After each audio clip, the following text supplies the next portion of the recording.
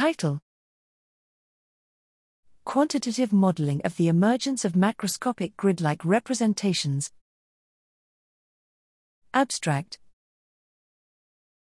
Grid cells are neurons in the entorhinal cortex that play a key role in spatial navigation. When subjects navigate through spatial environments, grid cells exhibit firing fields that are arranged in a triangular grid pattern. As direct recordings of grid cells from the human brain are only rarely possible, functional magnetic resonance imaging (fMRI) studies proposed and described an indirect measure of entorhinal grid cell activity, which is quantified as a hexadirectional modulation of fMRI activity as a function of the subject's movement direction. However, it still remains unclear how the activity of single grid cells is related to the sum activity of a population of grid cells, which may exhibit hexadirectional modulation and thus provide the basis for the hexadirectional modulation of entorhinal cortex activity measured with fMRI.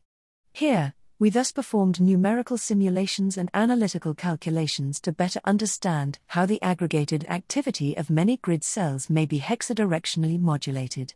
Our simulations implemented 3 different hypotheses proposing that the hexadirectional modulation occurs because grid cells show head direction tuning aligned with the grid axis, are subjected to repetition suppression, or exhibit a bias towards a particular grid phase offset. Our simulations demonstrate that all 3 hypotheses can, in principle, lead to a hexadirectional modulation of some grid cell activity. However, the magnitude of the hexadirectional modulation appears to depend considerably on the subject's navigation pattern and the exact biological properties of grid cells.